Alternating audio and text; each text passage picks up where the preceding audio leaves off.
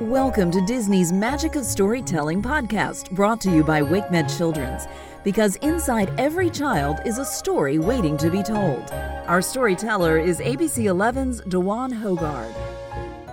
This is the short story of A Bug's Life. In the tiny world of ants amongst the grass, the clover, and dandelions, Princess Ada was feeling very happy. This season, she was in charge of the annual harvest for her kingdom. Everything was going very smoothly. Every year, the ants had to gather food for the grasshopper gang. The gang was very mean. They hardly ever left any food for the poor ants. All of a sudden, the alarm started ringing. It could have only meant one thing. The grasshopper gang had arrived. They had come early this time. The ants were very scared and they scattered hurriedly. Their queen helped them hide in the anthill. Flick, their community's crazy inventor, was the last one to enter the hill. He was as clumsy as he was creative. As Flick struggled out of his grain-picking machine, he knocked over the offering stone. The offering stone had all the grains that were to be given to the grasshoppers. All the hard work of the ants slipped down a cliff and into the river. The ants were very angry with Flick, as he had destroyed all of their hard work. The scared and angry ants were standing together in a group. They heard a buzzing sound. The earth began to shake, and the angry gang of grasshoppers burst into the anthill. "Where is our food?" they asked angrily. Princess Ada trembled with fear. She was not prepared to deal with this problem. Flick slowly went up to the princess and told her in a quiet whisper that he had not intended for the grains to fall down into the river. It was an accident. He tried to make sense to the princess. The angry grasshoppers gave the ants one more chance to gather food for them and stormed out. They told the ants they'd be back soon.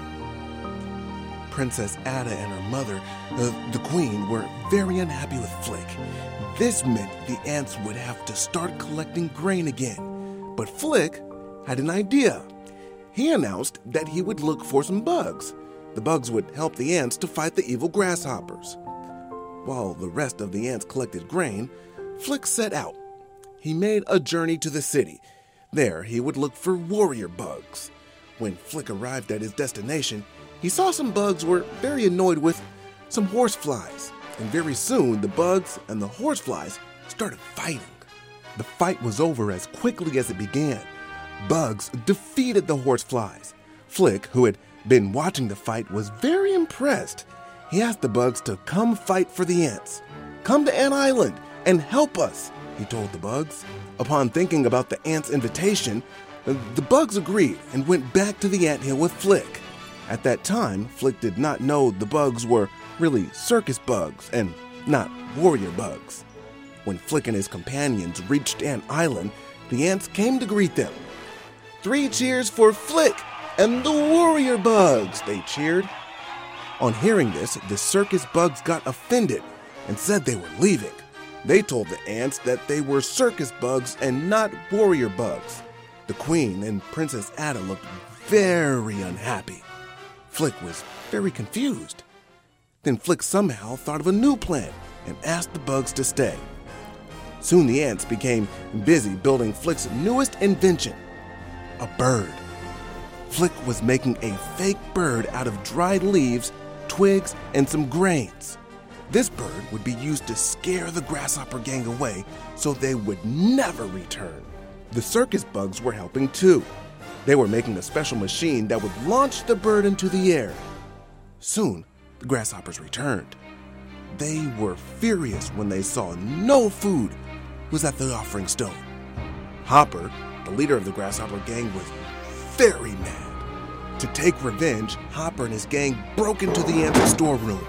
Once inside, they started eating the ants' food stored for the coming winters. When the ant queen saw this, she was very scared. She told the ants that if the grasshoppers ate all of their food, the ants would starve in the winters. Flick had already known that the grasshoppers would do something like this. He already had a plan. While the grasshoppers ate the ant supplies, they heard a drum roll. "Roll up!" "Roll up, everyone!"